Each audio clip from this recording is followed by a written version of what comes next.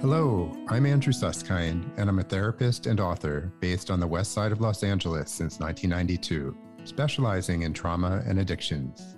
Welcome to my podcast, named after my recent book, It's Not About the Sex. Here we have honest conversations related to compulsive sexual behavior and trauma, all from a sexual health perspective. Our intention is to offer fresh viewpoints and practical strategies toward establishing greater intimacy and a more deeply connected life. Let's begin.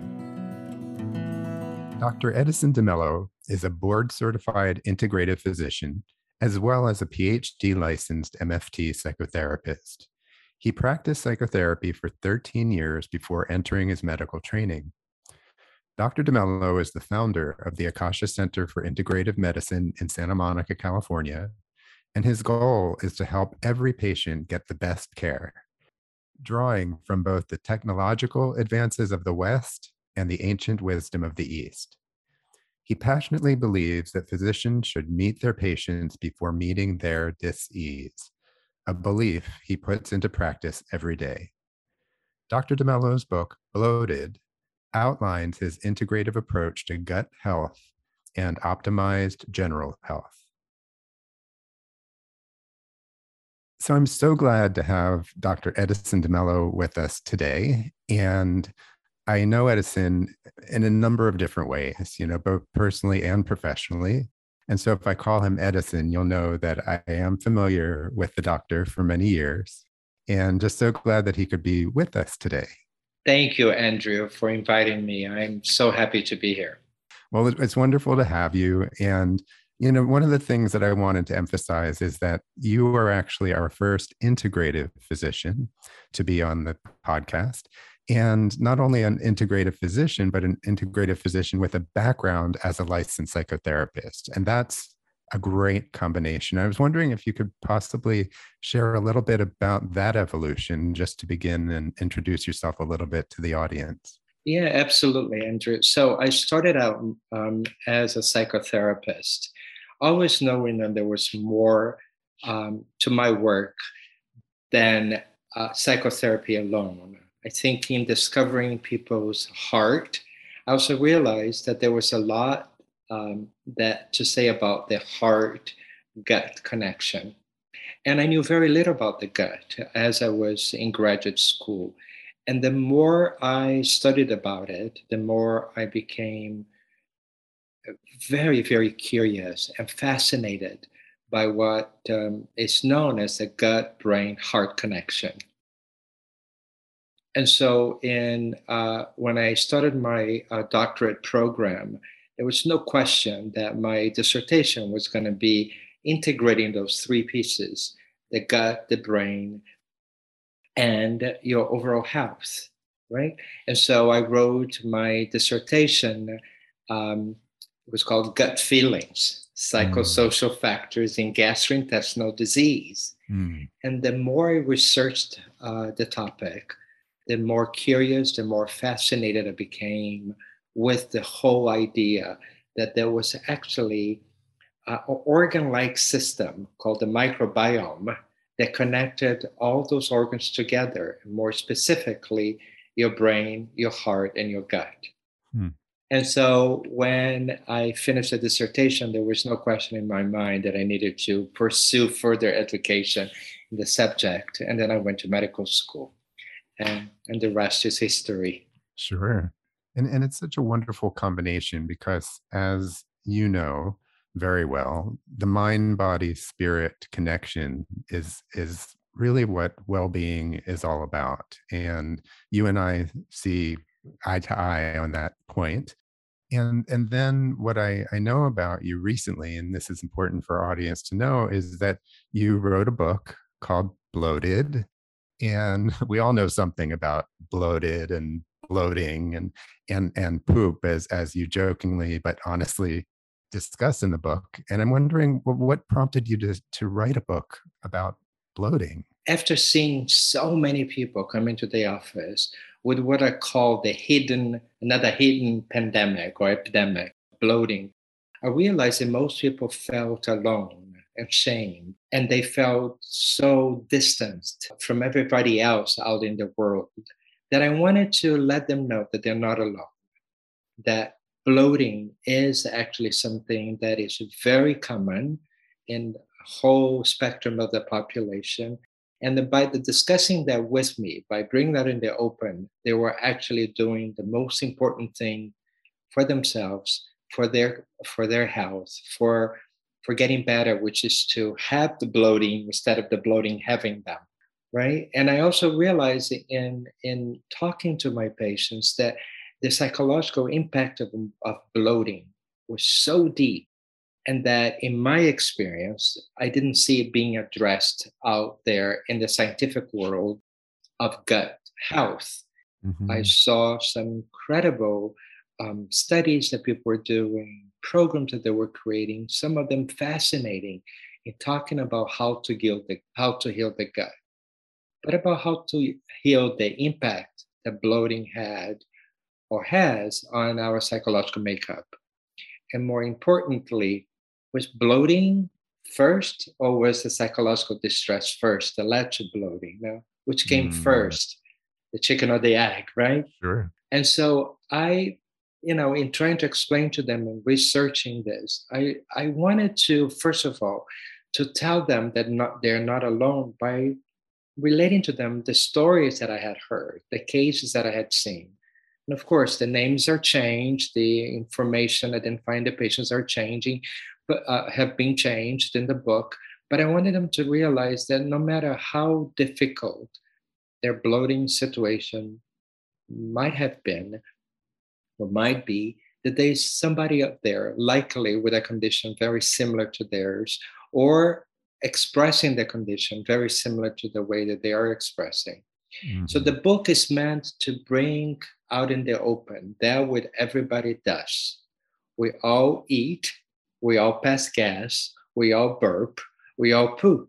And Hmm. so when you have that combination of physiological breakup of food together with bacteria in your gut, what you have is this metabolic waste that Mm. comes with fermentation, that comes with sometimes abdominal distress if the gastrointestinal system is not optimized. So the book was really mostly meant to let people know, let me tell you something, you're not alone. And let me show you how. So, Mm. Beautiful. When I heard about your book, the first thing I thought was, this is absolutely universal. Every single person on the face of the earth understands bloating. Some, of course, are more pronounced and more troublesome, but everybody understands that the GI tract is such a integral part of our well-being. And you mentioned the idea of shame, right? That people oftentimes don't want to talk about it. They hide it. They somehow don't feel comfortable enough to share about it. I'm wondering if there's any other particular psychological or medical manifestations that go along with bloating. yeah, anxiety, right? Anxiety, the feeling that they are broken, that there's something um, literally rotting inside them. And those are things that people would say, I'm rotten. There's something that is not being processed correctly. And with that feeling, it came anxiety, depression, sadness, and certainly addiction, Mm, right? People get mhm, it. Their addiction could be to, I don't care anymore. I'll eat whatever I want. mm, Uh, the so called comfort food. mhm, Or I saw a lot of addiction to alcohol, or more of dependence into alcohol to kind of squash down the anxiety, the depression, mhm, um, and some other very unhealthy behavior, including sex addiction, which I saw that people really kind of to try in an attempt to validate their personhood, they were going into destructive behaviors. And one of those was, sex addiction. mhm.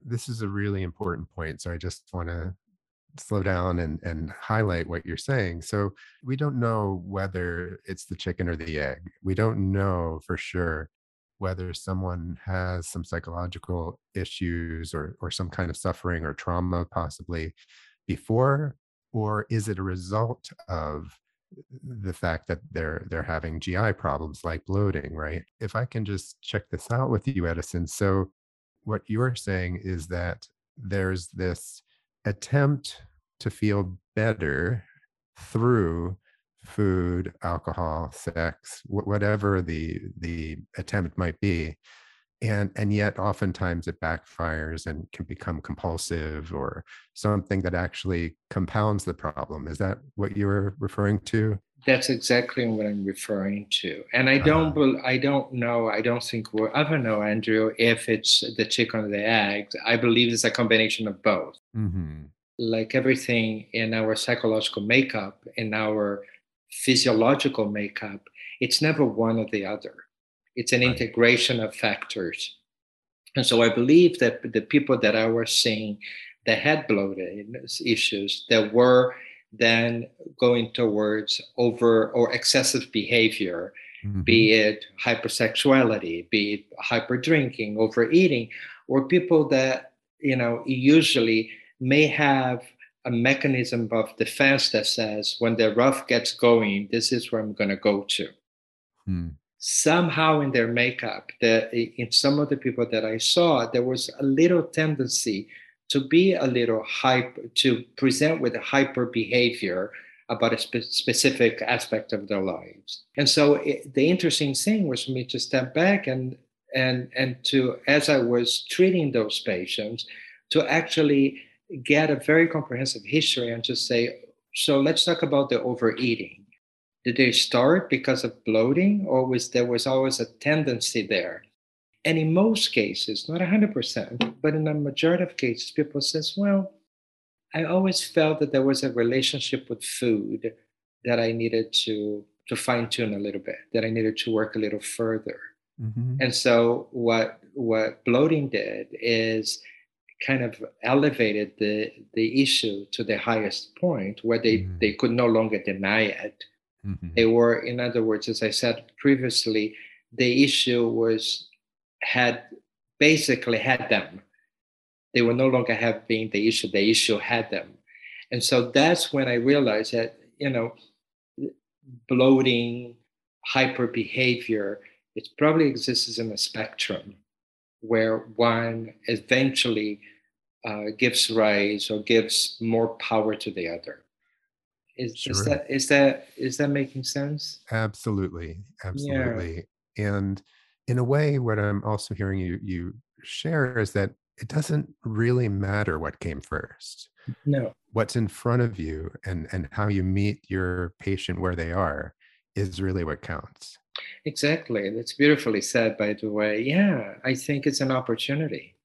I think when I Mhm. sit with my patients, and hopefully when I'm able to um, give them an information that they can really hold on dear to their heart and empower them to optimize the very thing that they want in their lives, be it a healthy relationship, be it healthy eating, be it health exercising, where people are not overly exercising. By the way, we're talking about negative behaviors, but I also saw a lot of the so called positive behaviors that were excessively so. Somebody Mhm. over exercising, Mhm. right? Can be another one. And so, what I attempted to do is to tell them, to instill upon them that this is an opportunity for you to take this to whatever level you want to take it. It's not the enemy. Whatever it is that bloating is bringing forth, it's not the enemy. The enemy Mhm. is when we stop and we allow ourselves to be a victim of the process, Mhm. right? Mhm. And so I think the body talks to us. I think the body has a language, and that language is called symptoms.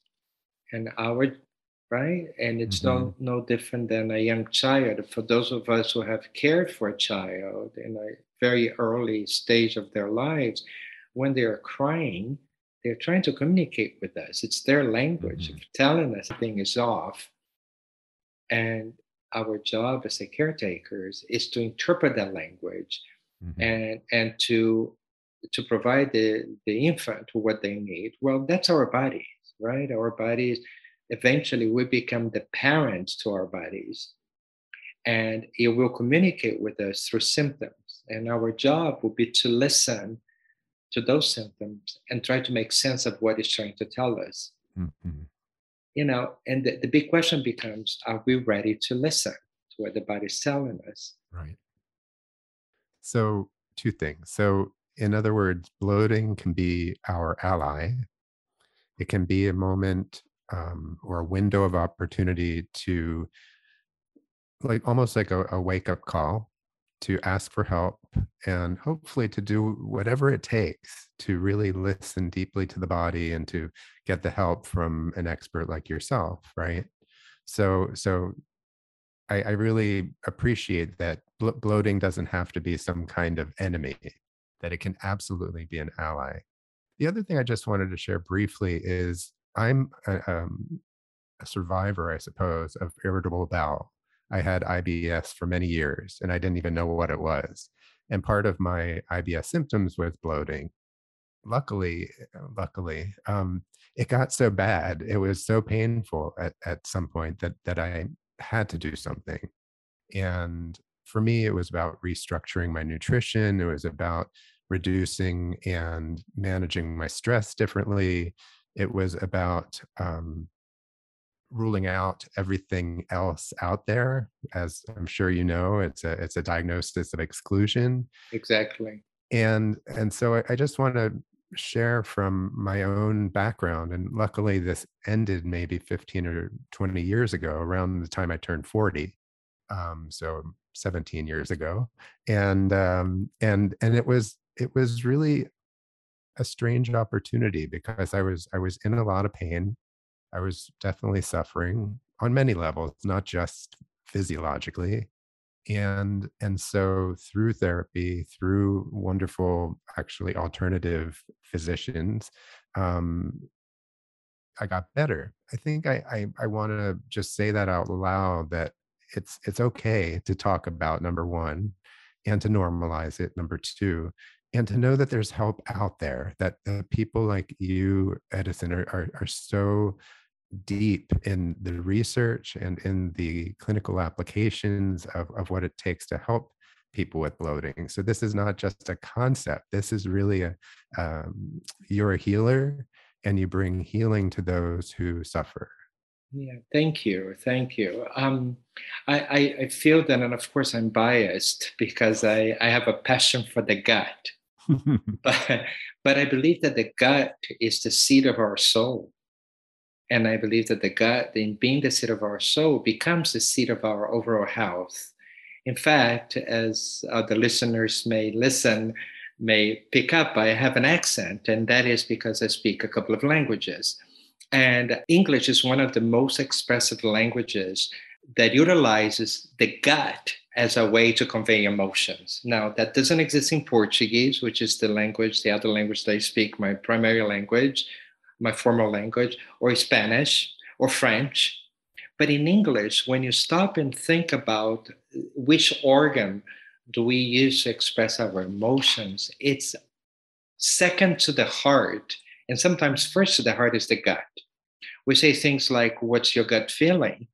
when we're trying to ask a person what their intuition is about a situation. When we hurt, we feel, "Oh, that felt like a punch in my stomach," right? When we have anxiety, we say, "Oh, there's a little butterfly. It feels like I'm so anxious, like there's a butterfly in my stomach." So the gastrointestinal system, by definition, for all these years, or by research, has been linked to our emotional health, Mhm. right? In fact, the father of modern medicine, Hippocrates, said in 500 BC, health starts in your gut. Mhm. And I would take that a step further, Andrew, and I would say emotional health also starts in your gut. Because as you talked about your own experience with IBS, what you shared with the listeners is not only that you had to revamp your lifestyle, your approach to food, but you needed to go find out what else was behind the IBS. And so you went, you underwent therapy. And when you think about it, it's called inflammatory bowel disease, right? What is it in life that is inflaming you, right? We know the food can be one of them, post surgery can be one of them, but we also know that cortisol, the so-called stress hormone, is an inflammatory hormone. Mm. And so for my colleagues out there, when I'm sharing with them my experience as a practicing gut specialist, I say to them, we've got to ask the patient about the relationship with stress, Mhm. about the relationship with pain, the Mhm. relationship with loss, that relationship with the world affairs. I mean, why are we seeing so much bloating today? I Mhm. have never seen so many cases. Is it a Mhm. coincidence? Or is it because look at the state of the world today? Not only are we overly populated, which leads to, you know, food sources being not as easy as they were before. We have to resource our foods more. There's all the steps that we need to jump through to be able to feed people. But there's also a sense of despair in the world. There's also a sense of, for some of us, a sense like, where is this going to go? Mhm. And that is highly, and so when I see people in my office and I ask them those questions, if your gut pain, if your IBS had a message for you, what would that be? Mhm. And most people initially look a little, confused.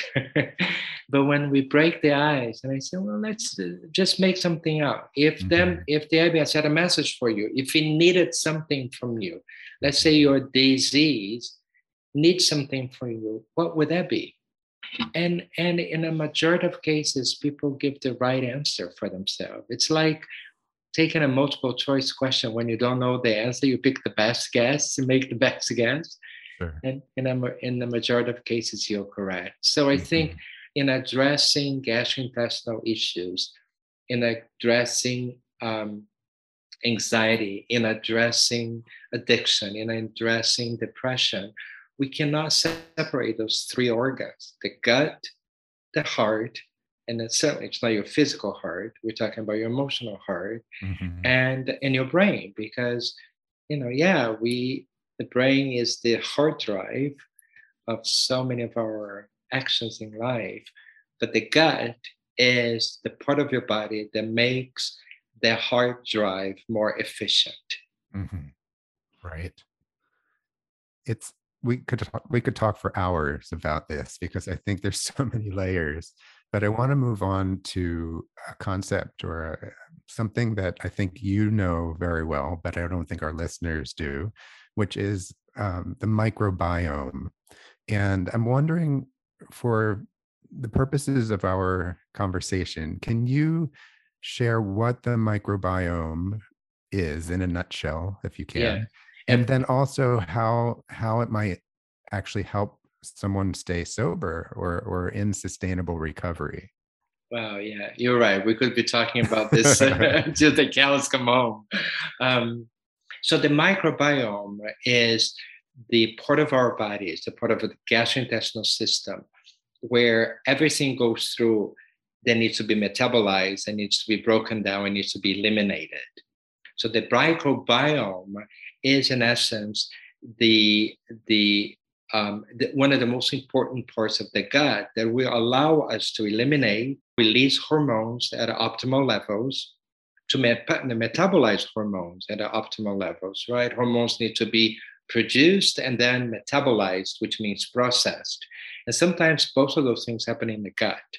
And so, for example, if I give you an apple for you to eat, that apple needs to be converted into its many elements, right? Into sugar component called glucose, its fiber component, water, everything that it needs to be able to be broken down. And that is mostly done through bacteria. So bacteria is the microorganisms in life that we heavily depend upon, to make our cheese, to make our wine, to process our food, to make our fermented food. But bacteria can also kill us, right? But we spend billions of dollars buying, antibacterial soaps and antibacterial wipes. Um, and yet, we also spend billions of dollars ingesting bacteria in the form of probiotics. Mm-hmm. And so it's very confusing when you look at this. Wait, we're killing the bacteria, but we also getting good bacteria into us? Well, the microbiome is the place of your body that will take the good bacteria and make sure that it does to you what it needs to do. Mm. It makes sure that it will process your food, that will help you to metabolize your hormone, and they'll help you eliminate with elimination. And it's also the part of your body that says something's not working here. And it does that through producing extra gas, burping, bloating. And so it's this incredible part of the gastrointestinal system that without it, we wouldn't be able to be here. And most of us have never seen a microbiome, but a lot of us have seen a beehive. And if you look at a beehive and you want to make a comparison, a beehive is this, thousands and hundreds of thousands of bacteria of bees sometimes that Mm-hmm. has one single function, and that function is to make honey. And to do so, they need several very solid things that have to be very present in a good form in their lives, such as water, plenty of water. They need to have a good temperature, have a beehive functioning in very, very cold degree. And you also have to have a beekeeper. They need pollination, good food, Mm-hmm. but they also need to have a beekeeper that understands that the way to take care of the microbiome is to trust it, that it know what's gonna do, and to leave it alone and Mm. be observing it with a lot of care. And when you look at our guts, that's what the best approach is to treating the microbiome. A lot of people may come into the office and say, I've been taking this particular antidepressant for a number of years and suddenly stopped working, or it's not working as optimally as it was before. And my first question to them is, tell me about your gut health, right? Instead of let's double or increase the medication, let's talk about the part of your body that processes that particular medication. Because Mm-hmm. if it's not optimal, of course, the medication is not going to work as efficiently as it could. And so when I talk about the microbiome, I'm also talking about the part of your body that allows hormones to be at its optimal level. And one of the most important them is the happy hormone, the so-called serotonin. And most of us think that most serotonin is produced by our neurons, and it's actually only 10%. 90% of our serotonin, our feel happy hormone, is in our guts. So Mm. doesn't it make sense that if somebody's feeling depressed and anxious or having dealing with hyper behaviors of anything, hypersexuality, hyper eating, that we also, in addition to what we do to treat that behavior, that we also look at their guts, and we also look at how they are metabolizing the food. So in essence, that's what the microbiome helps us do. Okay. So what specifically can help optimize the microbiome, and specifically in the context of addictive compulsive behaviors? Okay, so one thing is to do exactly what you did when you were dealing with your IBS. Take an inventory, right, of your what you're eating. You are what you eat. This is such an old term and sometimes a little corny, but it's so true. So if you're not eliminating correctly, if you're passing a lot of gas, if you're feeling bloated, if you're burping, step back and say, what is my body trying to tell me? Mm-hmm. That's the first step. And if you cannot do that, then find somebody who can help you do that, a practitioner. The second step is to be open to your answer, to the answer that's going to come your way. Sometimes we don't want to hear what the body has to tell us when we pose the question. Should I be eating ice cream? Should I be drinking alcohol? And if the answer is no, I don't like it, then are you ready to listen or to compromise or to present another way so You can do what you want without hurting your body. And I Mhm. think the third thing is to, in my field, is to see what's coming out of you, Mm. right? What we eat is not what we excrete. And so doing a stool test, and there's some great stool tests out there that I use, um, tells me whether or not you have the right amount of enzymes in your body that will help you break down foods. It tells me about your microbiome function. Do you have parasites? Do you have other pathogenic bacteria that may be contributing to you not feeling good? And then you start looking and say, okay, so my hyper behavior or my excess behavior is started in this year or in this week or this month. What was happening in my life around that time? And so doing that inventory, do that assessment, I think is the thing that I would invite people to do first. Mhm. Maybe this is an aside, but I just want to add that when we're talking about any kind of trauma, whether it be childhood trauma or traumas that happen in adulthood, the gut absorbs that. For most people, that the gut is, like you said, the gut and the heart are the recipients of oftentimes those stored memories in a sense. And so I just wanted to add that piece that we're also talking about trauma healing when we're talking about what you're talking about. It's not just investigating the stool, although there's a lot of information there, but we're talking about a deeper healing, as we keep saying, of mind, body, and spirit. Exactly. I mean, you were so right, right? We can stop and look at the word that tells us that something off in our gut or in our health. It's called disease. What is it that it's not making you stay at ease? Right? It's called this ease. And so you're right. So when we look at the stool, for example, I'm looking at the microbiome, but I'm also looking, is this person able to not only release, but also metabolize serotonin? Mm. If Mhm. not, what happens when we have trauma? We want comfort. We want to move away from the trauma until we're ready to look at them, right? Mhm. Mhm. Or look at it. So in doing so, those of us who have undergone trauma, we want an escape valve. We want a way out. And the way out comes in many forms. Food, right? Drinking, over partying, over exercising, over hypersexuality.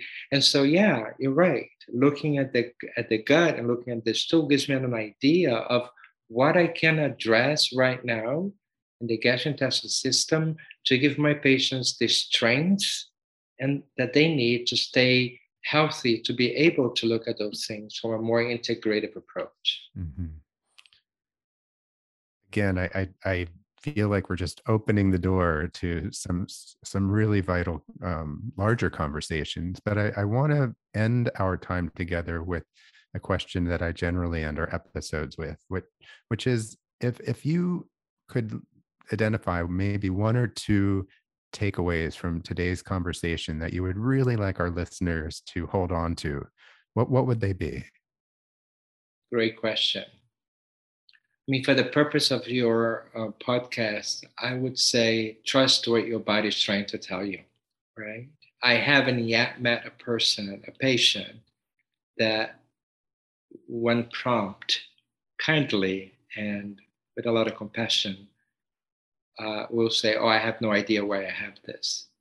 Most of patients that I've treated, and I've been doing this for over 30 years now, um, will at first they may at first say, well, I have no idea, I don't know, you're the doctor, they say. We've heard that before, right? And I say, yeah, you're right, I'm the doctor, but the body's yours.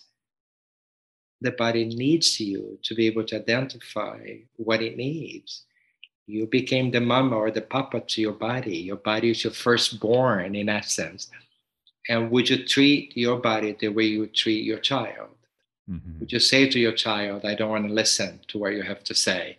I Mhm. don't have any time for you. Would you do that? Maybe some people would, right? And that's why there's childhood trauma. But in a majority of parents who wants to listen to the or caretakers want to listen to their childs, to their children, and your body is your child. So listen to it.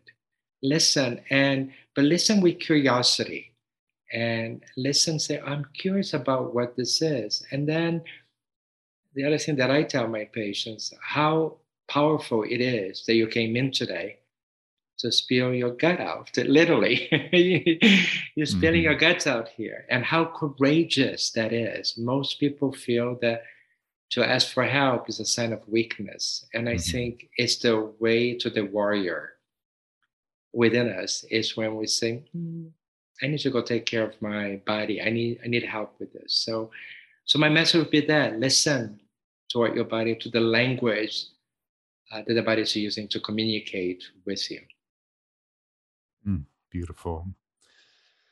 So thank you so much for joining me. I thoroughly enjoyed this, and I hope you'll come back because I really do feel, and I don't always say this, but I really do feel that there's so much more for us to discuss and so much more dimension to this conversation, not just around the gut, but around how it connects to addictive compulsive behaviors and of course the mind body spirit.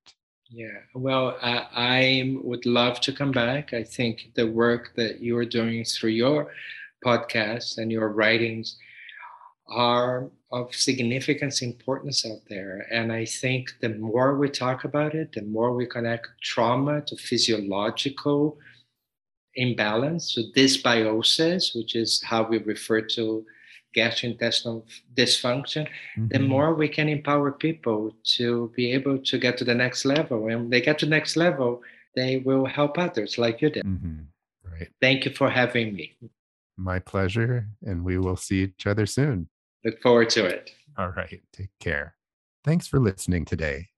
It was so wonderful sharing the time with my colleague and friend, Dr. Edison DeMello, and discussing this really universal topic. He can be reached through his website at akashacenter.com, AKASHA, akashacenter.com. And if you're so inclined, please give us a 5-star rating and be sure to subscribe and share my podcast with those who may benefit. I look forward to you joining us the next time. And don't forget to stay connected.